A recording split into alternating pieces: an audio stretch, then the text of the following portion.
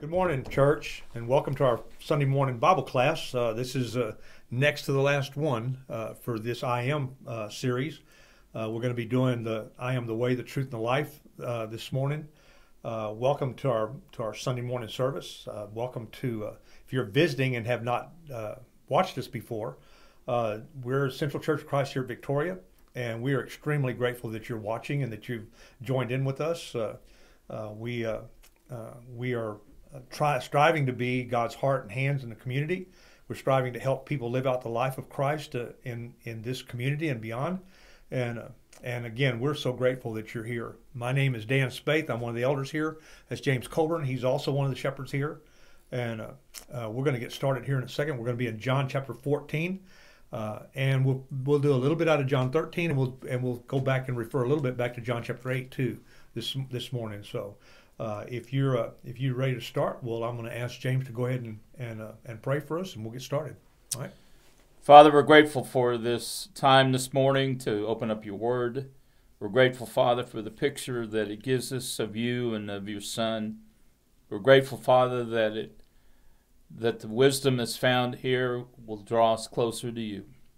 Thank you, Father, for all that you've done in the past and all that you will continue to do. And give us wisdom, give us insight. Through Jesus we pray. Amen. Amen.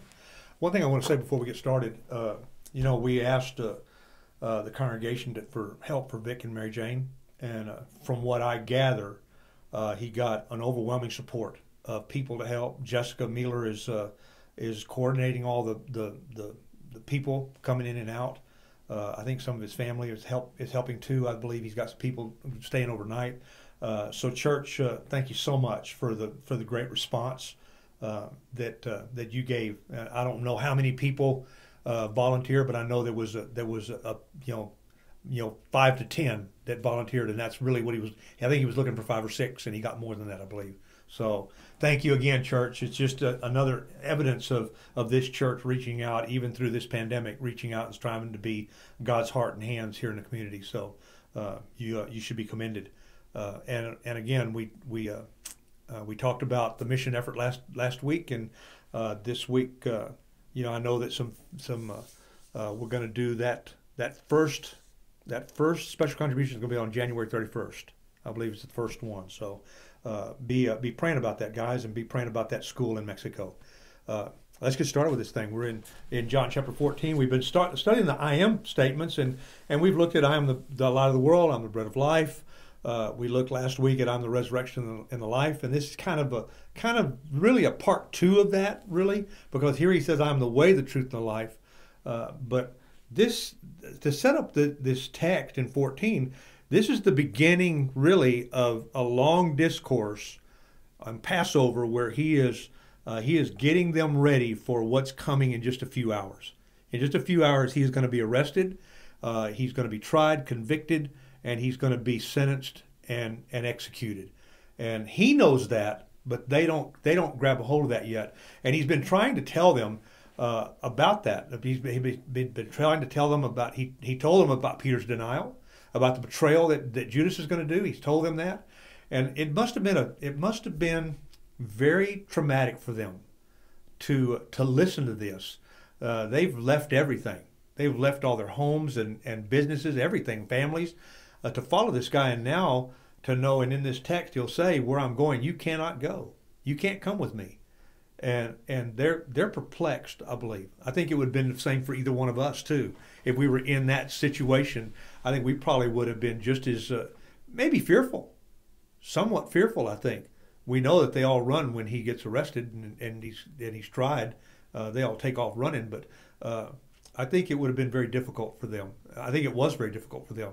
And you'll see the question from Thomas and the question from Philip that they will ask it later on in this text. But, I think it was so traumatic because of the fact that they were expecting a physical kingdom. Yeah. And they can't wrap their heads around, you're here with us and you're telling us you're going to die and be raised in 3 days, and now you're telling us you're going away. They have trouble wrapping their heads around it, and we probably would have too if we'd been there. James, they're like little children. I mean, they're dependent on him for everything because they've left everything. We see in Acts chapter 4, we talked about this just a little bit before we started, where Peter and John, I believe is Peter and John, that they heal the lame man and they're brought in before the officials and they're quizzed and questioned, and it's where they say, they tell them, we don't want you talking about this Jesus no more, and they say, man, we're not going to stop talking about him. We're just not going to do that.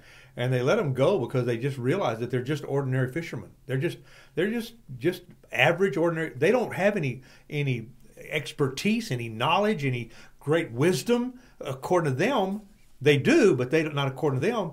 And so this is before that. This is months before that, and this is where it starts, where they're being perplexed and probably fearful, anxious, depressed a little bit for what's fixing to happen and what they're hearing from him, because what they're hearing from him is different. Yeah. He's getting them ready for what's coming, and this is going to be 14, 15, 16, and 17 is where he's going to. All three of these chapters are going to be a discourse to them and talking to them about different things, and it had to have been very difficult for them. We'll stop and think. Last week when we talked about the resurrection and life, Jesus said to Mary, Martha, if you just believe, he who believes in me shall never die. Mm-hmm. So I'm sure in the disciples' minds here, they're thinking, we're never going to die. Yeah. We're going to have this magnificent kingdom here on earth, but we're never going to die. And here's our leader. Here he's raised this guy from the dead, had been dead about 4 days, and so if he can do that, he can do anything. Yeah. And like you said, now Jesus is setting the table to say, hold on here a minute. Yeah. You're not understanding. Mm-hmm. You're not understanding. Well, and if you go back to chapter 13, just for a second, it says in verse 36, it says, Simon Peter asked him, Lord, where are you going? Jesus replied, where I'm going you cannot follow now, but you will follow later. Well, the later is going to be at the end of their lives. Yes. It's not going to be, they'll follow him in the ministry, but they won't follow him to where he's going until they die. And Peter's not going to die for a good long while, and they're all going to die very violently and tragically. So he doesn't really tell them a lot. Just tell them, you can't come now. You'll follow later, but you can't come now. And that had to have been difficult for them. And I find it interesting because Peter responds back to him and says, Lord, why can't I follow you now? I'll lay down my life for you. Yeah. And what Jesus' response to him, will you really, Peter? Yeah. Will you really? Yeah. And then he tells him about, before the rooster crows, you'll deny me three times. This very night. He said, very truly I tell you, before the rooster crows, you will disown me 3 times. That was going to be that very night. In just a few hours, he was going to say, I don't know the guy. I don't know that SOB. I don't know him. I don't know who you're talking about. Trying to protect his own life. And of course, we know he repents, and we know that he's overwhelmed with grief over it. What he does, but Jesus accepts him, but he's here. He says, I want to go. I'll go. I'll follow. I'll give my life up for you. And when the time comes to do it, he's not willing to do that. And I think for us today, there's so many different avenues of people of places that we can go and seem like we have peace and respite and we can listen to different things, but really still even today, the only way to God, the only way to revive that relationship with God is through Jesus. There is no other way. He tells us that very clearly. If you look at chapter 14, we started, he says, do not let your hearts be troubled. You believe in God, believe also in me. My Father's house has many rooms. If it were not so, would I have told you that I'm going there to prepare a place for you? And if I go and prepare a place for you, I will come back and take you to be with me, that you also may be where I am. You know the way to the place where I am going. Well, they don't. And Thomas is going to say that here in just a second, but I want to say, he said, if I was lying to you, I would not have told you that in my Father's house there are many rooms and I'm going to prepare. I wouldn't have told you that. He said, I haven't lied to you. I wouldn't have told you that. And he said, so you can trust what I'm telling you. You can't come with me now. I'm going to a place you can't go to. I will come back and get you. And by the way, while I'm gone, I'm going to prepare a place for you.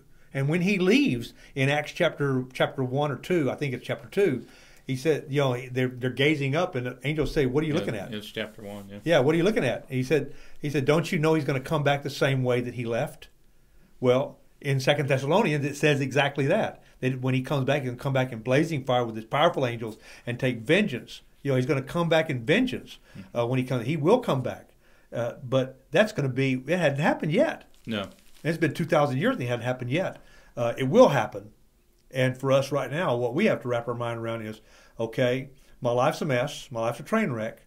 My life has gone, chasing after everything under the sun. And the message today is still the same as it was to them. I'm going to a place. I'm going to prepare a place for you. If you're obedient, if you believe. That's what he said. He said, you believe in God, believe also in me. And we've looked at that before already. When we talked about he's the bread of life and he's the light of the world. We have to believe in him. We have to believe those things. If we believe it and make that applicable and turn our lives to him, he will prepare a place for us and come back and get us one day. He will. Well, here it says in verse 5, Thomas told him, "Lord, we don't know where you're going, and how can we know the way?" He's still looking at, well, if you're going to Judea, we know that place. If you're going to Samaria, we know that place. If you're going back to Jerusalem, we know that place. Galilee, yeah. Yeah, we know those places. But you're talking about a place, wait a minute, we don't know the way to that place. Yeah. They still didn't understand. I don't think it was a spiritual place. I'm wondering if in their minds they're thinking he's going to Rome. I don't know how many of these people would have been to Rome prior to this time. Yeah. In their minds, there had to be somewhere here on earth that he was going that they didn't know about. Mm-hmm. And I mean, I'm sure they knew of Rome, but there must have been some place that Jesus was going to that, in their minds, yeah. that they'd never been to, and it wasn't going back to the Father. In their minds, it was somewhere physically here on this earth. Here's where Jesus is going, mm-hmm. and that's why Thomas says to him, "Well, we don't know the way. We don't know where you're going." If you go back to verse 4, he says, "You know the way to the place where I'm going." Yes, I've told you. I've been with you for 3 years. I've been telling you from the very beginning. You know the way. They will figure it out in just a few short days. They're going to figure it out. But they're still perplexed here. They're still worried here. They're still fearful here because he's telling them things that to them right now is not making a lot of sense. I can only imagine what they thought when they locked the door after the death, and they put him in a tomb, and all of a sudden he's standing in the room with them, and talking to them, eating with them. It's got to went, wow, Now this makes sense. And, we've talked about this before. They were talking at one point how great John the Baptist was. And he said, I tell you, the least in the kingdom do greater things than John the Baptist did. Jesus was here to establish his kingdom. That's what John said. Behold, the kingdom of heaven is at hand. That's what he was the messenger. He was the one. And so here's Jesus for us today. Establish the kingdom.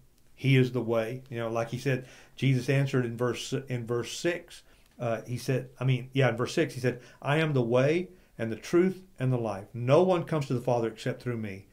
And if you really know me, you'll know my Father as well. From now on, you do know him and have seen him. That's fine for them, but how do we connect that to us today? How do you think we connect that to us today? Well, we have to look at it the same way. The only way to the Father is through the Son who came to show us the Father. Mm-hmm. When he says, I am the truth, or I am the way, we looked at that back when in chapter 10 where it talks about he's the gatekeeper. Yes. Mm-hmm. that lets us in. Mm-hmm. And then the truth, Jesus was such a strong example of what it means to be true and honest and mm-hmm. and sincere. Mm-hmm. And let me take it back to chapter 8 now,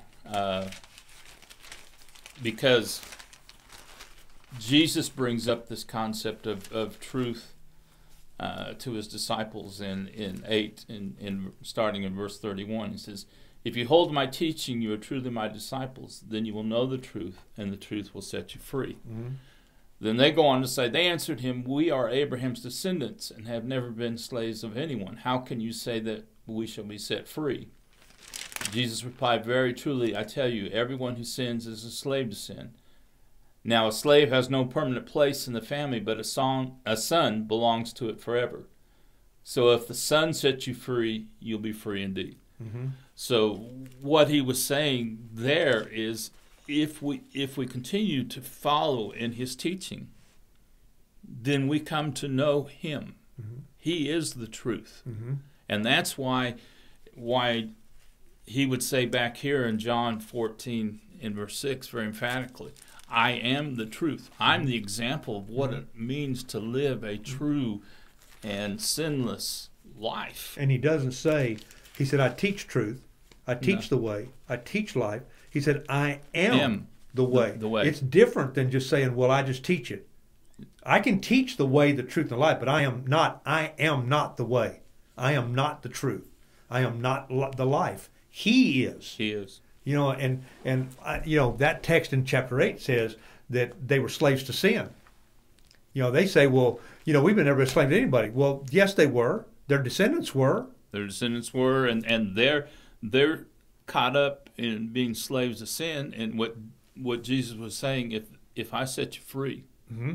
the Son set you free, then you're really truly free. Absolutely. And that's why when he comes back over here in verse 6 and says, "I'm the truth," he says, "I'm the way to set you free." Mm-hmm. You know, I'm the Son. I'm the one that if you continue in my teachings, you'll come to know me. And then when he says, "and the life," you'll come to know what really life is all about. We looked at that back last week when he says, "I am the resurrection and the life." Mm-hmm. And when we look to Jesus and what he was saying to his disciples that were closest to him, it says, "Here's the way." Mm-hmm. You know, Thomas, you say, "We don't know where you're going. You know, we don't know the way." And Jesus emphatically tells him, "I'm the way. I'm the truth. I'm the life." And if you really know me, then you really know the Father too. I think that you know that this is universal. Because I know that most of our people watching know that. But for those that are watching that don't know that, you know, if you're living in sin and you've really caused your life to be your life is in turmoil.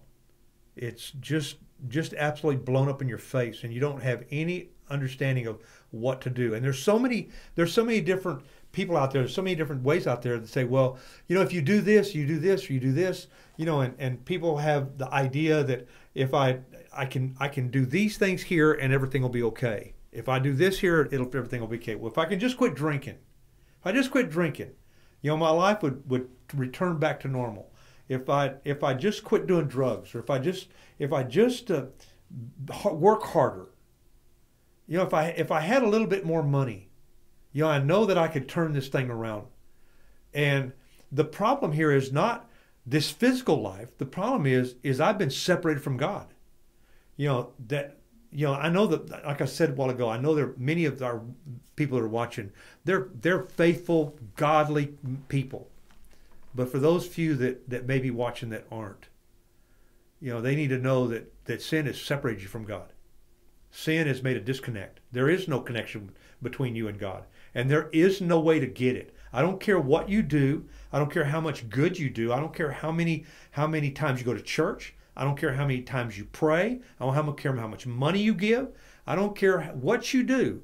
You cannot fix the slavery that you're involved in sin. Only Jesus can do that. Yeah. He's the only one that can fix it. That's why he says, "I am the way, the truth, and the life." I can remember growing up as a kid, the concept of grace was kind of taught like, I do everything I can and God makes up the difference. Yeah.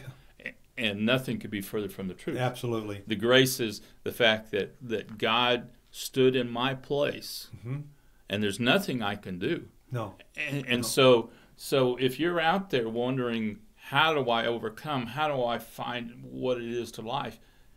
You look to Jesus. Absolutely. And you accept him where you're at, and let him do the things in your life that can make you a more honest person, a more sincere person, a more real person, because he will. Well, and I think it's in 1st or 2nd Timothy, I believe. He says it says there's only one mediator between God and man, and that's Jesus Christ. He's the only mediator. He is the only one that bridges the gap between us and God. He is the only way. Thomas was looking for a physical way. This is a spiritual way.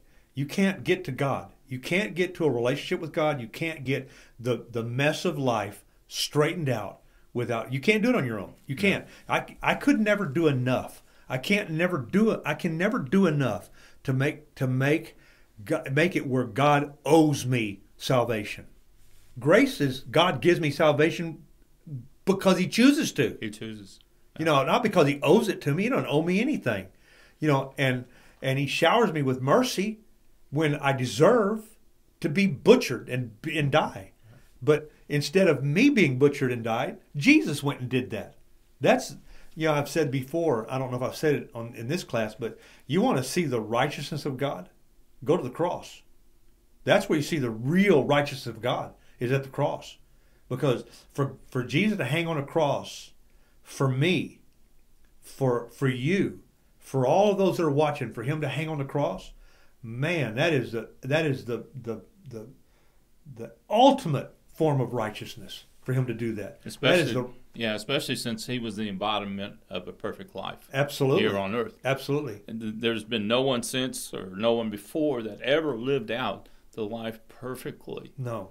Than Jesus. And so for him to go to the cross and shed his blood when it should have been mine and yours is a total act of mercy and forgiveness. Absolutely. And that's what it took. And I think it's interesting because he starts out the first part of chapter 14. He talks about his Father's house. And he says, I go to prepare a place for you.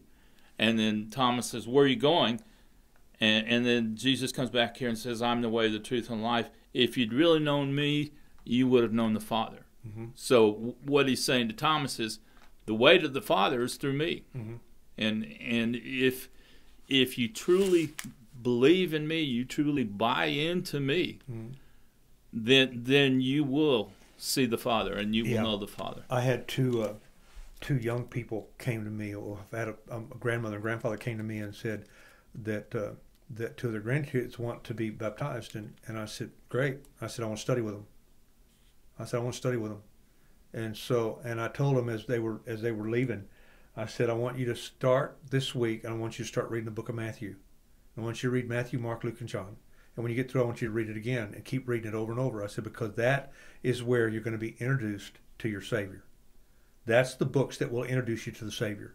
All the rest of them are how to live this life, but those 4 books introduce you to the guy that is the way, the truth, and the life.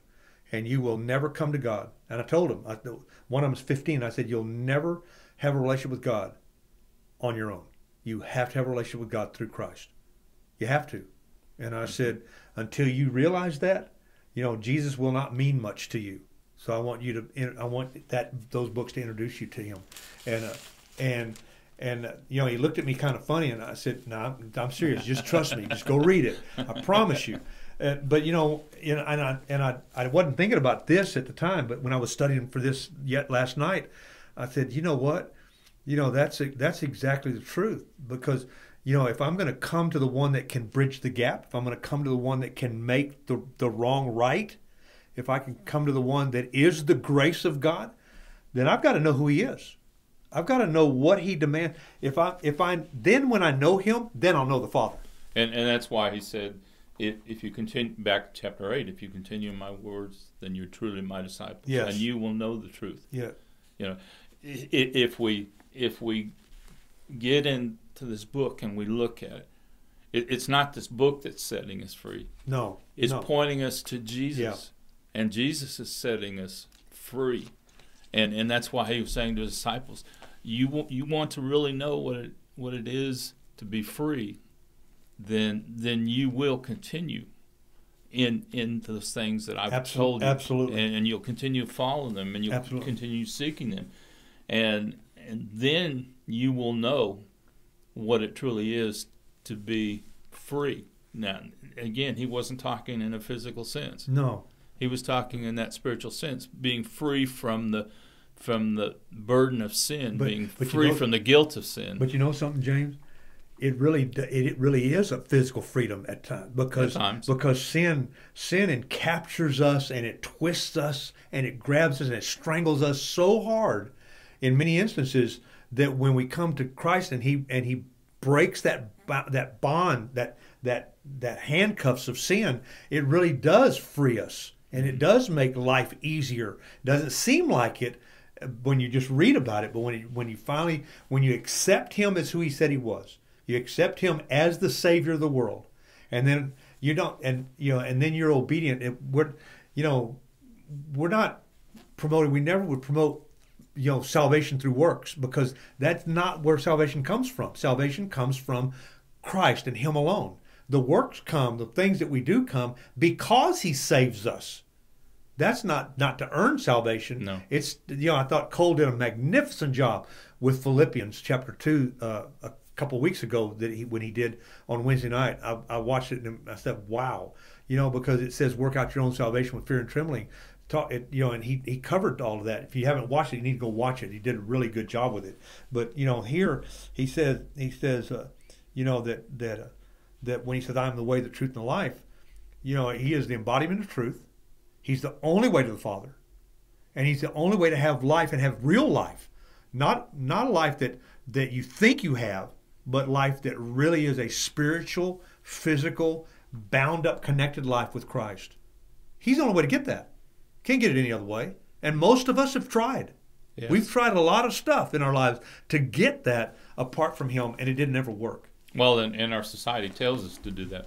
Our society tells us, you can take care of yourself. Sure. Especially those on the male side. You're expected to be the provider. You're expected to stand up and be a man. Mm-hmm. Don't cry like a girl. Mm-hmm. Things that our society tells you that, oh, by the way, this is who you are, and this is your role, and this is what you should do. And even in our country, our country says, one of the profound sayings of the day was, we can do anything. We can pull ourselves up by our own bootstraps. Well, if you take that into a religious sense, I can do this on my own. If I go to church enough, I pay enough money, and if I do enough good stuff, help enough little old ladies across the street, everything will be good. That's not what gets salvation. No. Jesus is the only one that you can get salvation through, and he says it here, I am the way, the truth, and the life. And that's what he's talking about. Yeah. And I find it interesting, if you look at the next verse, Philip says, Lord, show us the Father. And that will be enough for us. And that'll be enough. Yeah. Of course, Jesus, I'm sure, is frustrated at this point. Says, don't you know me, Philip? Even after I've been among you such a long time, anyone who's seen... I'm going to stop right there. Yeah. You hear the frustration in his voice? Yes. He is frustrated with him a little bit, I think. Yeah. I think he understands, but he's frustrated still at the same time. Yeah, go ahead. Yeah. And he says, anyone who has seen me has seen the Father. How can you say, show us the Father? Don't you believe that I am in the Father and the Father is in me? The words I say to you, I do not speak on my own authority. Rather, it is the Father living in me who is doing his work. Believe me when I say that I am in the Father and the Father is in me, or at least believe on the evidence of the works themselves. Now, we didn't cover this because it's not one of the I am statements, but I want to go back to chapter 12 for just a second, because there's something in chapter 12 that connects with that right there. Where he says, the words I say to you, I do not speak on my own authority, rather it is the Father living in me who is doing his work. So, and if you look at chapter 12 and start in verse 47, he says, if anyone hears my words but does not keep them, I do not judge that person, for I did not come to judge the world, but to save the world. There is a judge for the one who rejects me and does not accept my words. The very words I have spoken will condemn them at the last day. For I did not speak on my own, but the Father who sent me commanded me to say all that I have spoken. I know that his command leads to eternal life, so whatever I say is just what the Father has told me to say. It's exactly what he's saying here. the words I say to you, I do not speak on my own authority. God told me what, and those very words are going to judge you in the last day. Well, and he's starting to set the pattern to them. Don't you understand? I and the Father are together in this thing. Yeah. Well, it's not him and me down here. It's we're together. Mm-hmm. We're one as a team. And don't you understand that if you look at the life that I've lived, that gives you a broad picture of what God is like. We have a lot of knowledge between the two of us. We have a lot of history. We have a lot of years of experience between us. You understand, for me, how hard a concept that is to grab a hold of, that I and the Father are one, that the Father lives in me. You know, not anymore now as it was before, but when I was early on and before I became a Christian, I wouldn't have a clue what that's talking about. I don't know what he's talking about there. Mm. You know that I and the Father are one. They are so closely joined together. He is so connected to his Father that they are like one entity. You know, and I remember, you know, and guys, please don't take this wrong. You know, I'm not saying that I'm anything like that at all. But I remember when I felt that connected to my wife, when I felt like we had become one flesh. I remember that feeling, you know, that we were tandem team. And that's as close as I can come to an explanation of what that's like. They were so close together and so closely entwined in their mindset and their thinking and their makeup inside that they were one entity. Well, not only that, but Jesus said, you know, I came to show you the Father, you know, and Jesus, the way Jesus lived was such a righteous life to the point that people couldn't say, oh, you know, he can't be the Son of God, because he was so in tune to listening to the Father. Mm-hmm. And one of the things I like about the Gospel of Luke so much is Luke emphasizes how much time Jesus went off and prayed by himself. Yeah. And so he was always so in tune with the Father, to the point of like he was saying, I didn't do anything on this earth that the Father didn't want me to do. Mm-hmm. And I didn't say anything. Even when he didn't necessarily want to do it. Right. We know there was a time in the garden when he said, I don't really want to do this. If there's any way this cup can pass, you know, can we find a different way? But not my will. But the only way that happens, even for us today, the only way that I look at it and say, you know, Father, I really don't want to do this. This is going to be outside my comfort range. But I'm going to do it because you called me to do it. I'm going to do it because you've asked me to do it. I'm going to do it because, you know, a missionary goes to a foreign country he's never been before, and he knows that God's called him to go there. He knows that he knows that he could put his family, he could himself in harm's way, and he goes anyway because he knows that he believes with everything he has that that's what the Father's called him to. You know, a guy gets in a pulpit. He gets in a pulpit, and you know you're sweating bullets, man. You're just scared as you can be, but you know you need to be there because you believe that God has called you to do that, and you go do it anyway, right. Even though you're terrified of doing it, even though you're stammering and stuttering, you feel like a boob, you know, and everybody's looking at you, and they all know that you can't put two sentences together and make a complete thought, and yet you get up there and you talk, and out comes words, and you know that it wasn't you doing it, that God did it.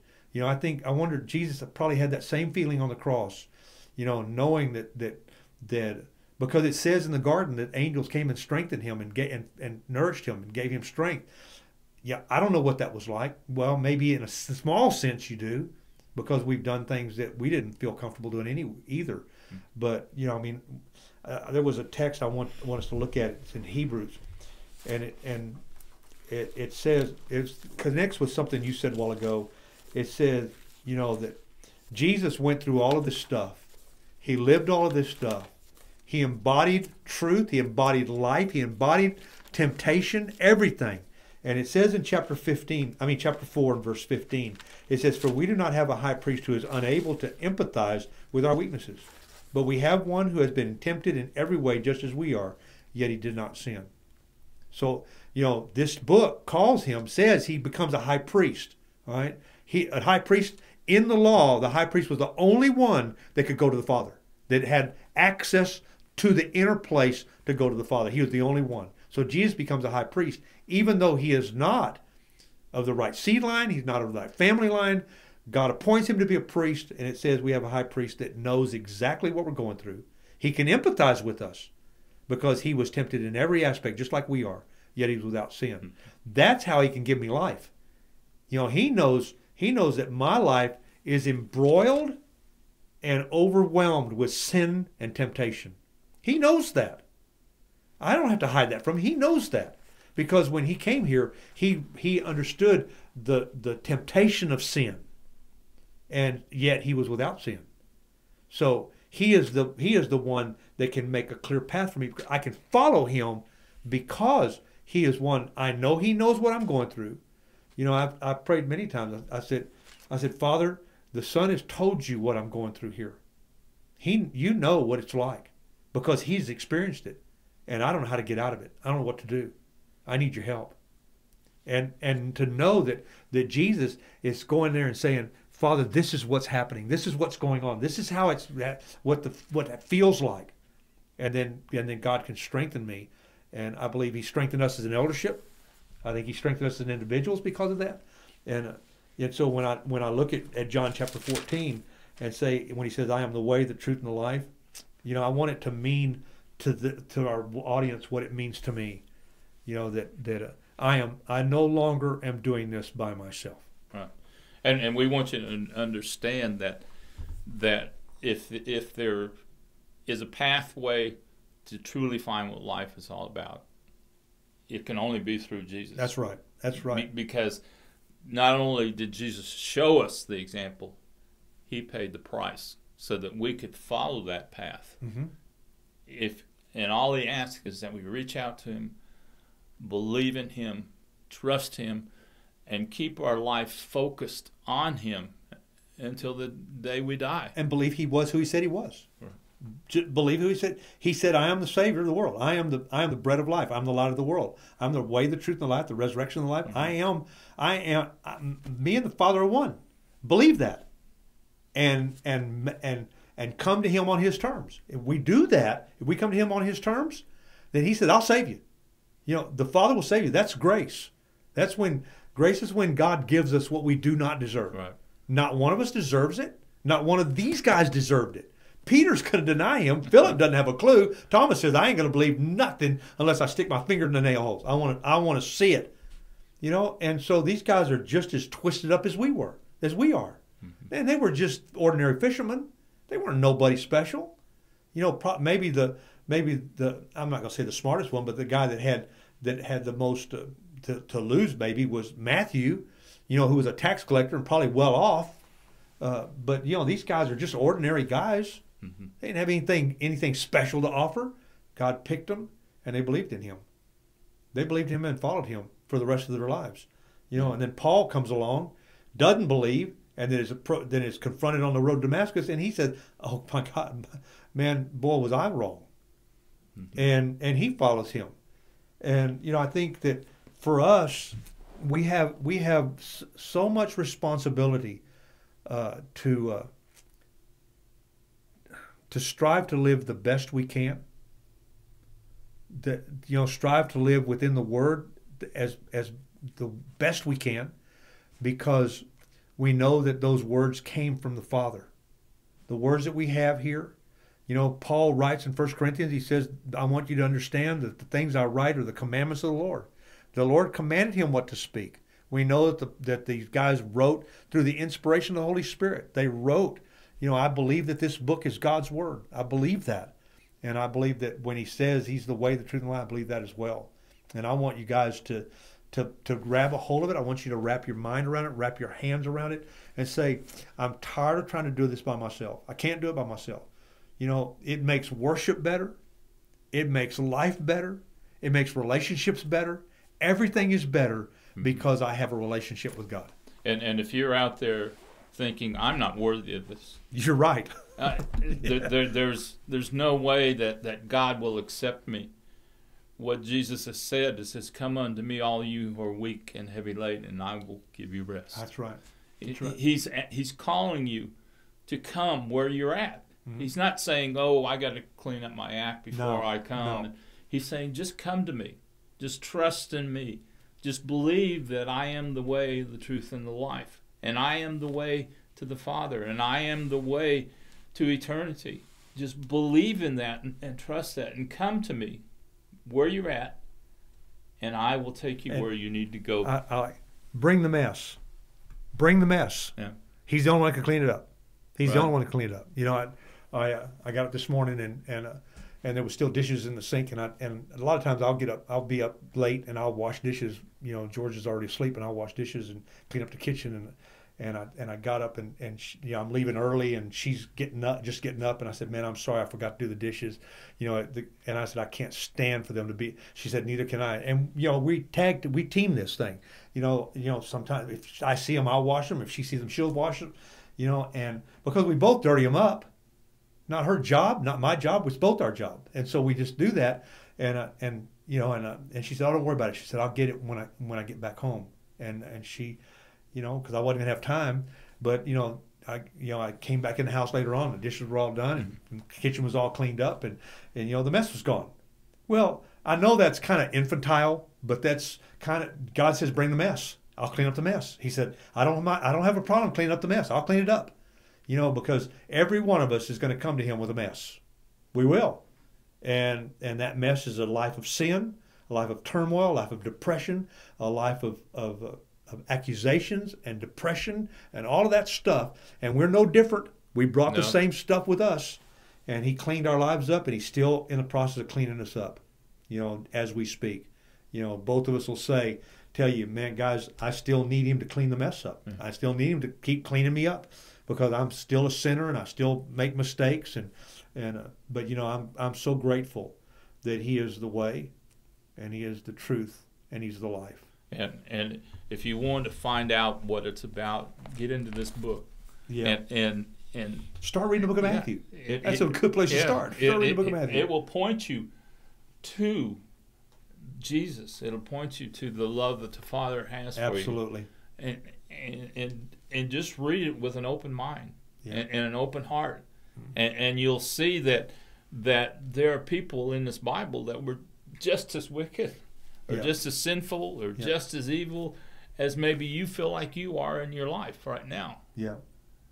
And look at what God has done over the thousands of years in this book, and read it and look what Jesus, how he reached out to people and how he elevated people. Absolutely. He always took them where they were, and he always, if they were willing to follow him and stay with him, he always elevated them into something. Something I want to, if you're out there and you really are at the end of your rope, don't know what to do, I want to talk to you. I want to talk to you. I want you to call our office. Lee's going to put a banner up there. It may be up there right now, and with our phone number. You call Pam, and you tell Pam that you want to talk to Dan, and I want to talk to you. I will call you back. I want to talk to you. I want to help you. I want to show you more of what this is about. You know, I know where you're coming from, and I want to help. So give me a call. Give James a call. Talk to one of us. Talk to one. Man, I want to sit down with you. You know, if you're here in town, I want to invite you to my Friday night class. I want to invite you to come. It's a class that's perfect for everybody in there is in one stage of recovery or another. Every one of them. So, you know, I guess we got about done with this. We got one more to do. Jesus says, "I am the vine," and that's going to be in this discourse as well. Right. And we'll do that one, then we'll be through. I don't know what's going to happen after that. I know we've got some plans, but I don't know what's going to happen. So, but let's pray and we'll be done. All right. Almighty God, thank you so much for your Son. We thank you, Father, for the love that you have for us, for the grace that you've showered on us, for the mercy that you've showed us, to be merciful to us, to be patient with us as we strive and we work to find those things that we need to do and then do them in our lives. Father, we're so grateful for salvation. We're grateful that you saved us through your Son, and that salvation is available. All people have to do is just accept who he was, just believe in him, and then be obedient to the things that you've called us to do. Father, I pray your blessings upon our audience this morning. I pray that some are going to stick around and are going to worship with us, and I thank for that. I pray that that worship will be edifying to them. Bless us, Father, and thank you so much again for your Son. It's in His name that we pray.